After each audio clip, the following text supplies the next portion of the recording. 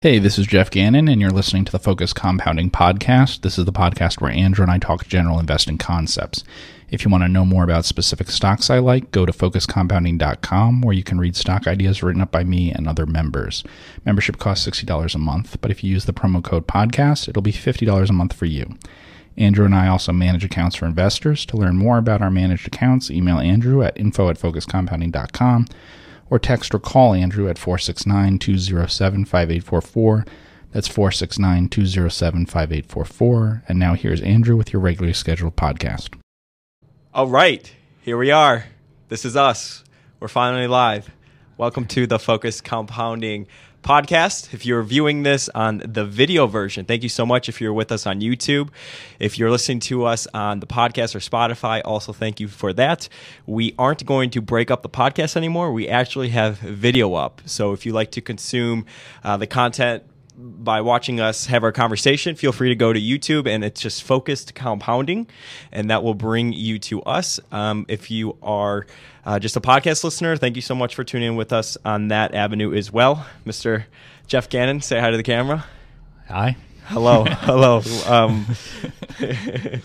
It's so funny. It's so weird being in this version. We're like still in the office where we normally record, but now we're like sitting much closer. And thank you so much for tuning in. We're kind of going to play with this probably for the next couple of weeks till we find something that we like, but we're going to kind of roll with it. So if you are listening and you want to join Jeff's weekly Gazette that he sends out. We used to call it a memo, but now we're calling it a Gazette, getting really fancy.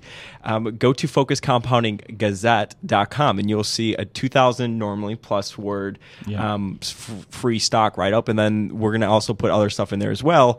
And I get a weekly column called What's on Andrew's Mind. Mm-hmm. So if you're interested in that, definitely sign up for that, and then that'll get you on the email list. So today we're going to be going over, for this podcast, a bunch of questions that people have asked of us. Again, if you want to have a question answered on the podcast, feel free to DM me or email at info@focuscompounding.com. I compile them all together, and then we'll definitely bring them up on the show if it's something that we think is relevant. And we'll just jump right into it. So the first question that somebody asked, he says, since overlooked stocks are more obscure, how do you go about finding ideas? Well, you probably know the answer to this, but we were actually just talking recently with the guy who runs Kenkyo Investing, and I was talking about how I don't run screens. He was talking about the same thing, that he doesn't run screens. And so the truth is mostly getting it from people who know what I'm looking for. So mostly from people who also run sites, who invest themselves, manage funds, all sorts of things like that, have an idea. They want me to look at the idea sometimes to give them my opinion about it. Sometimes we just share ideas, that sort of thing. I mentioned Phil Fisher, talked about that. Sometimes that was during his life his best source of ideas, and I found that to be true too. From other people?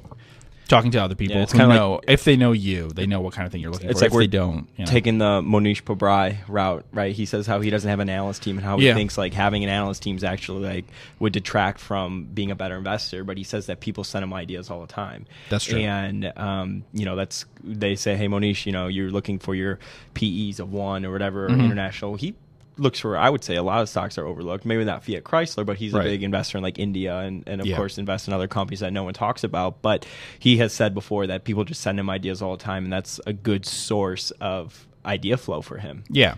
So also there's certain sites and things where I gather all of the names of stocks they've ever looked at. Yeah. So I've talked about that before. We had Nate from Oddball Stocks on.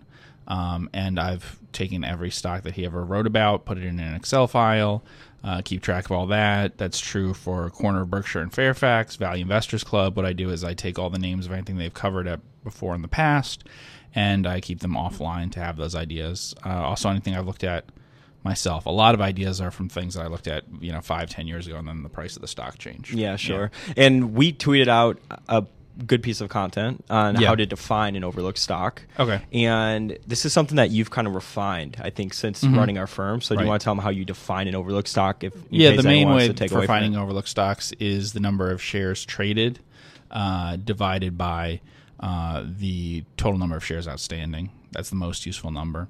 We actually did a podcast where we talked a lot about that number, like sort of talked about it as an illiquid measure of illiquidity, but it's not just a measure of illiquidity. It actually tells you sort of how interested people are in the stock. Another thing I was talking to someone about recently is actually if you look at a stock's beta.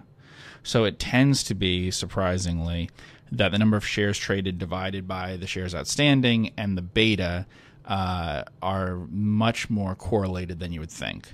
So actually very low beta stocks tend to be a better place to look for overlooked things. Because they don't, I mean, technically, if they have a beta less than 1, they're not exactly moving with the market. Right. So you're saying that that could mean that they're just more overlooked. People aren't looking at these ideas. Yeah, it's not clear why that happens exactly. This is an interesting question. They also tend to outperform the market. Both shares traded divided by shares outstanding and very low beta. Yeah. And so why is this?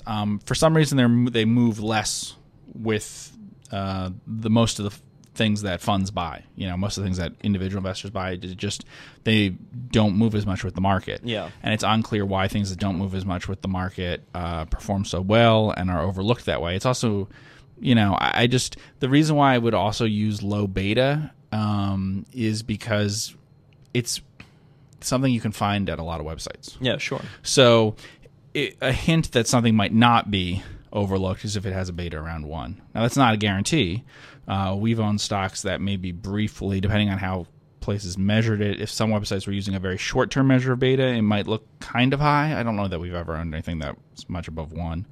And usually it's a lot below 1. Do you think that could be kind of skewed? Because since owning NACCO, the beta's definitely gone up, but really because it's only had like 1 or 2 big moves. You know what I'm saying? Like it's done a lot from watching the portfolio. I feel like a lot of our companies, they do a lot of nothing and then they just have a couple big moves too. Yeah, well, the way beta is calculated, NACCO would actually not be our highest beta one, is my guess. Not my guess. I think that's correct. That's correct. And because of the way of the volatility, I know that had a bigger one-day move than anything else that we've had. Yeah. But yeah. So I would use both of those. I would use shares. So basically, the number that's easy to get is the average daily trading volume. So I talked about that. Yeah. So that's an approximation. You can take the average daily trading volume you find on a website, multiply it by 5. Multiply that by 52, and that's an approximation of how many shares would trade in a year. And the rationale is obviously if the float's not turning over as much, then most people probably aren't familiar with the company. Yeah. And then also check the beta too for both of those. Okay. So when we've talked about it, and if both of those are low, so like if you find that the beta is 0.5 and the shares traded divided by the shares outstanding are 50% in a year, that's an overlooked stock. Whereas if it's like 100, so like 100% of the shares turn over in a year, and the beta's 1, that's probably not an overlooked stock. I'm just giving you both of them because something could be happening that would throw one of them off, but they're so correlated that it's unlikely that something that has pretty high numbers in both of those would be overlooked. Sure. Yeah. No, I think that's a pretty good explanation. Okay. Next question, and let's just get this out because so many people have been emailing me and messaging me on Twitter, and this is all your fault, and you gave no explanation. Right. It says, what happened to the Gannon on Investing blog? Is all the old content gone? This is how how you and I came to be, was your blog. That's correct. And I've been reading your blog for a very long time. And I was telling Jeff on the way here that even myself, if I want to look up an old article or an old concept that Jeff wrote about in the past, I would just type in, okay, for example, free cash flow on Google, free cash flow, Gannon on Investing, or Jeff Gannon. It would bring me right to all of your articles. Right. They're gone. They evaporated. Yeah, it's been replaced with the FocusCompoundingGazette.com. There's a lot of people are upset. Yeah. How can they get access to all that old information? Oh, well, you can use the Wayback Machine. You can use the Internet Archive, whatever it's called. Yeah, so use Wayback Machine, and you should be able to get access to it. But if you know how to do that, yeah. But if not, we'll give you the information, and you'll probably be tweeting that stuff out over time. Yeah, probably. So follow me on Twitter. At Focus Compound. That'll be better because it's an easier way to rediscover some of the things. There's so much on there that no one looks at. Yeah. Because they don't know where it is and how to find it. So it'll be an easy way for you to do that, to put it out with some context. Yeah. Cool. Next question. How do you screen for international stocks? Is your screening different from when you screen for U.S. companies, since the accounting can be different overseas? Yeah, so I would only screen for like EV to EBITDA if I was running screens internationally. So you're moving up the income statement pretty much. Yeah, you don't. But that's true for most things I do. I find almost nothing through screens. And when I do run screens, I use a very wide net, like something like EV to EBITDA. The reason why you would do that is it's easy to have something thrown off by accounting differences or something like that. Yeah.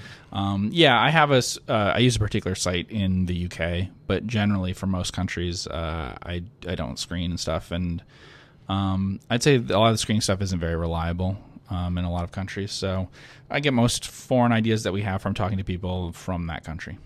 Got it. Cool. When valuing a company, do you consider earnings to be net income or free cash flow? Or, sorry, cash flow from operations? And I thought it was a good question because everyone kind of has, sometimes people do it based upon like EBITDA, EBIT. Right. We've talked about sometimes we do it on price of sales. I think it really depends on the company, but he asked for free cash flow from operations, or net income. Yeah. I mean, you calculate it yourself using common sense for each individual case. We own a timberland company. They can report higher free cash flow or higher earnings if they cut down more trees, but the way that I calculate their earnings wouldn't change based on how many trees they cut down. So it just has to do with their with how much I think the value that you get for it. So I would say it depends. Often for something like a insurer or something, you would use the change in book value, so comprehensive income. Comprehensive income is often a better measure than net income. I can't really think of any case where it would literally be net income. Comprehensive income is closer to how Berkshire used the calculation of the change in book value. Yeah, it takes into account other things which don't appear in the income statement or don't appear in the net income statement. Net income is the least likely to use. Free cash flow, yeah, but free cash flow also can be thrown off by yearly things. Any 1 year's free cash flow isn't that reliable of a measure. For some companies it is. For a service type company, it's fine.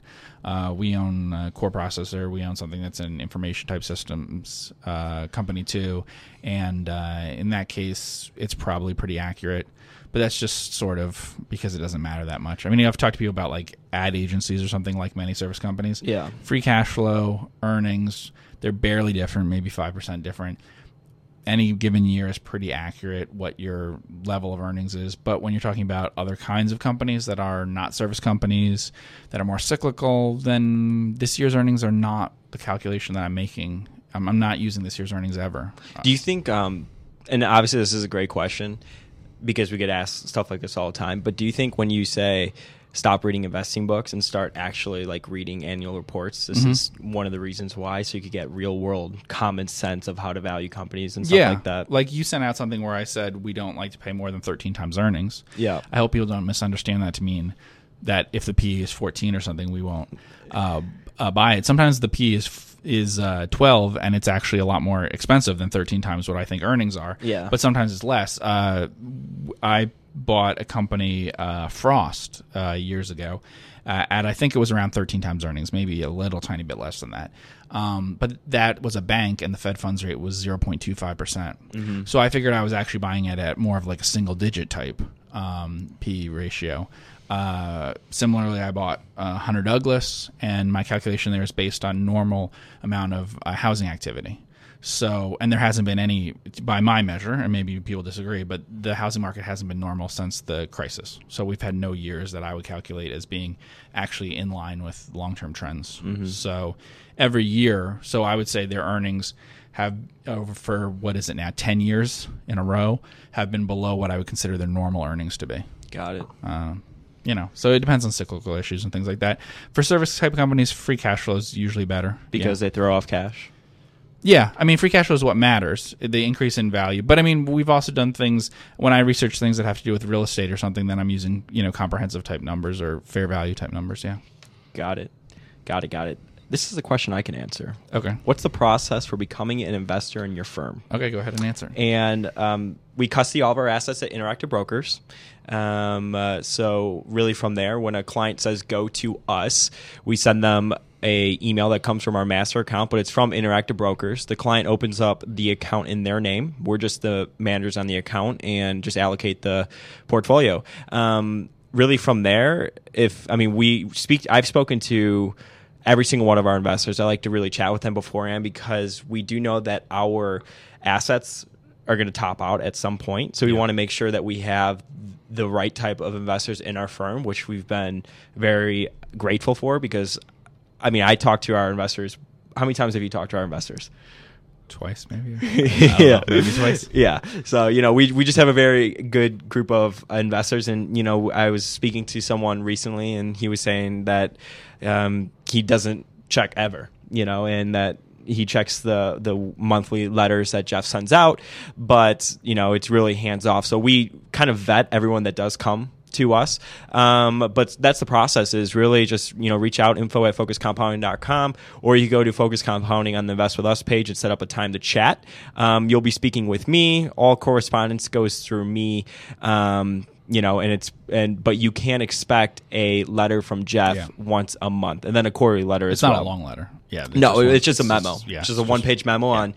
Sometimes it's changes within the portfolio, or just whatever's pretty much on his mind. It's usually something that I don't want to discuss publicly. So it's like a new position or something. It's things that I won't talk about with non-clients. Yeah. Yep. So that is how you do that. Okay.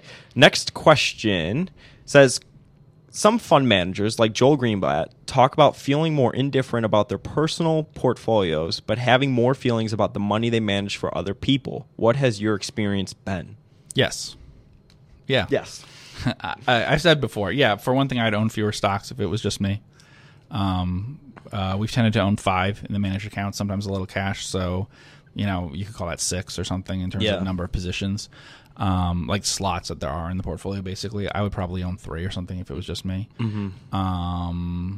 So in terms of daily moves, it does sometimes make me think about that. I never think about a stock moving up for the day unless there's some big event that happened. And I know that sometimes if people are checking things, that they would see that and they wonder about it. Sure. Especially since we are a managed accounts firm. Yeah. They see what goes on daily. They can watch it minute by minute if they want. And when we started out, that was one of the questions that I had a lot about whether we wanted to do that. Managed accounts are great for clients, but the downside is they get to see everything. And so I wondered how much people would think about daily fluctuations and things. Yeah. Because especially with wide bid-ask spreads and things, we sometimes have 4 or 5% moves in one stock just from people putting in orders or not putting in limit orders or whatever it might be, which isn't really a change in the value of the stock probably. Sometimes you see the last trade moves 4 or 5% without the bid and the ask moving. And to me, if the bid and the ask didn't move, then really there's been no change in the price really. Sure. But that can confuse people. We have things in foreign currencies. So movements in, things in foreign stock markets which aren't hedged. Yeah. So movements in that currency would show up to people. All sorts of things like that. So you would own fewer stocks, is what you're saying, though. I would own fewer stocks. Yeah, definitely. And we're already very concentrated. And one thing I found interesting. So I tweeted out last week. It was Monish Pabrai. I think he was speaking to London Business School, and I always talk about this concept of moving upstream to learn about people who you otherwise couldn't get into contact with. Mm-hmm. And so for example, I probably can't get into contact with Warren Buffett or Charlie Munger, right? But Monish has said that once a month or whatever, he meets up with Charlie to play bridge, and he's willing to share these stories in these talks. So it's you could learn a lot about these people just from people that are sort of in their circle. Right. But Monish was saying that he's been on the Buffett archive, and he went to it's buffett.cnbc.com or whatever, and he was in 1996, and I think Buffett was talking about a stock that he personally owned. Mm-hmm. So recently, Monish was asking Mr. Munger, what stock Warren Buffett was talking about in his personal portfolio, and he said that Charlie couldn't remember, but when they started, or when Berkshire became a thing, him and his wife kept around 20 to 30 million outside of Berkshire, which was his personal portfolio. Buffett's, Yeah, and Munger said that portfolio, that value is now anywhere from $2 to $3 billion. But he did say when he was investing in his own personal portfolio, he owned majority of the time 2 to 3 stocks. Sometimes he did stuff with leverage, sometimes he did stuff with options, but majority of it was 2 to 3 stocks. So I just thought it was kind of interesting because obviously he doesn't manage Berkshire like that, but in his personal portfolio he does. Yeah, well, one case we know that for a fact with us is people may know, because I wrote about it, that before the managed accounts, I had 50% of my own money in NACO. But when we had the managed accounts, NACO, the position in NACO was not 50%. Yeah, sure. It was like half of that. So, why was that? It was because, I ran things differently when I had, when I was investing money for clients than I did for myself only. So, yeah, I would say that I think it's easier to run money for yourself. Got it. Okay. Last question. This gentleman said that obviously Jeff reads a bunch of 10Ks every single week. And then he said, what are you looking for in order to qualify a business for an initial interest write-up? Oh, so we should explain what that means. And he said, mainly I ask, due to many of the write-ups still get slapped with a low follow-up interest rating. Yes. An example, 20%. Yeah, a lot of people pointed that out, that they have very low ratings. So over at the Focus Compounding website, I write up things from time to time, and I talk about it as an initial interest post. So like the most recent one that I remember doing at the time we're recording, this might be different by the time you're seeing this or listening to this, is Farmer Mac, right? Yep. And I think I put a 50% initial interest in it. And that may have surprised people because I said lots of positive things about it throughout the whole article. But I bet a lot of the ones I've done have 50% or less, meaning that I would say there's less than a 50% chance that I'll follow up on it. So what I mean in those articles is I'm just telling you I'm not really deciding whether I like the stock or not, but I'm deciding whether I would follow up with it. And the ones I can think of from this year, yeah, they probably got pretty low ratings generally. Yeah. Early on, there were some that got like 90% ratings or something, and some of them ended up in our portfolio. Some, for various reasons, stuff happened with them, so they couldn't end up in the portfolio. Pendrell was one of them that got like 90%. So, so is it really based on stuff that you think could be in the portfolio? Yeah, but I mean, so I don't even write. So there's some that I don't even write up. So I think the question is sort of asking, if I give such low ratings even to those, then what do I find originally that even makes me want to do an initial interest about a stock? So the reason why I would do an initial interest write-up is the stock seems to have the potential to be interesting, but not that it is. So Farmer Mac was a good example of that. Yeah. The dividend yield was probably around 4% at the time. It was retaining 2/3 of its earnings. So it probably had a P like a little under 8 or around 8 or something like that. And it was probably growing 10% a year, or had recently grown like 10% a year. I figured that I could understand a business that was similar to like Fannie and Freddie. Yeah. And I figured that if it grew at all, it would have high returns that way. If you think about it, let's say a stock goes from a P of 8 to 15 over like 10 years. It has a dividend yield of like 4%. You're going to get a return of 10% or better in that stock just from the P going from 8 to 15 without any growth. So if the company grows like 10% a year, you're going to get like a 20% return over 10 years. So a stock that could return 10 to 20% a year in a financial company that I feel like I know enough about financial companies that I could analyze it.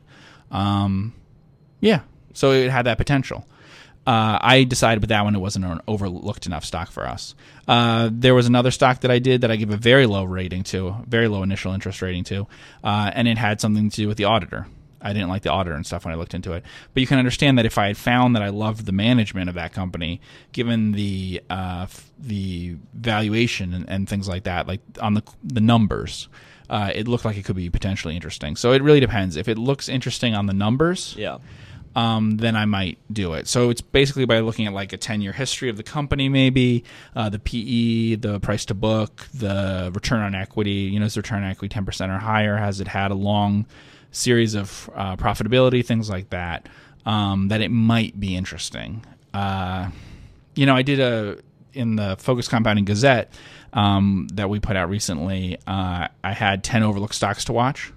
That's a good example because I'll pull whatever initial interest posts I do from that list of 10. So like my next one is going to be one of those 10, I can tell you now. And that's a good example of what kind of things I look at and then pass on. Yeah.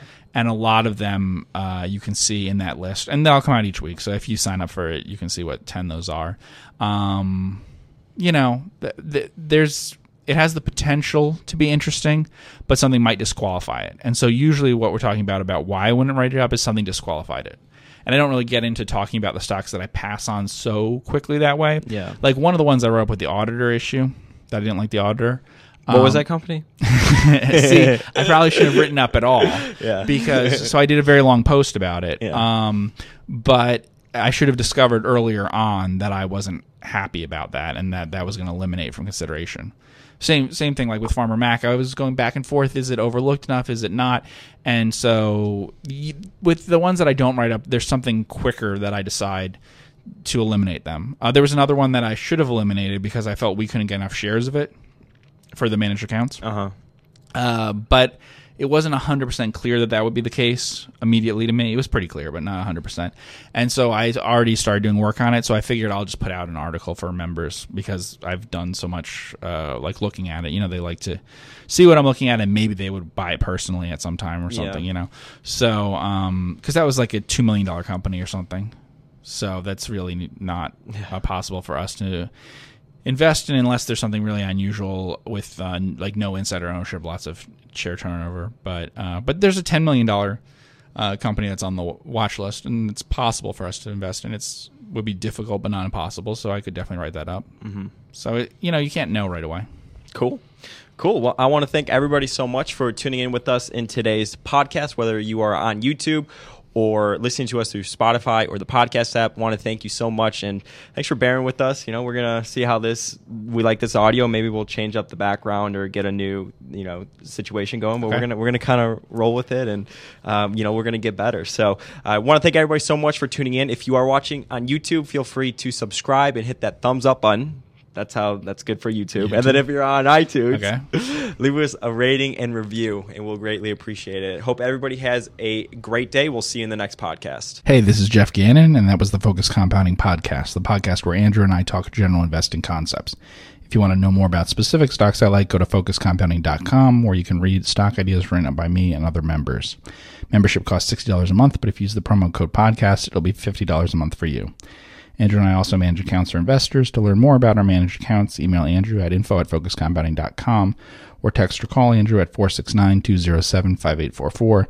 That's 469-207-5844. Thanks for listening.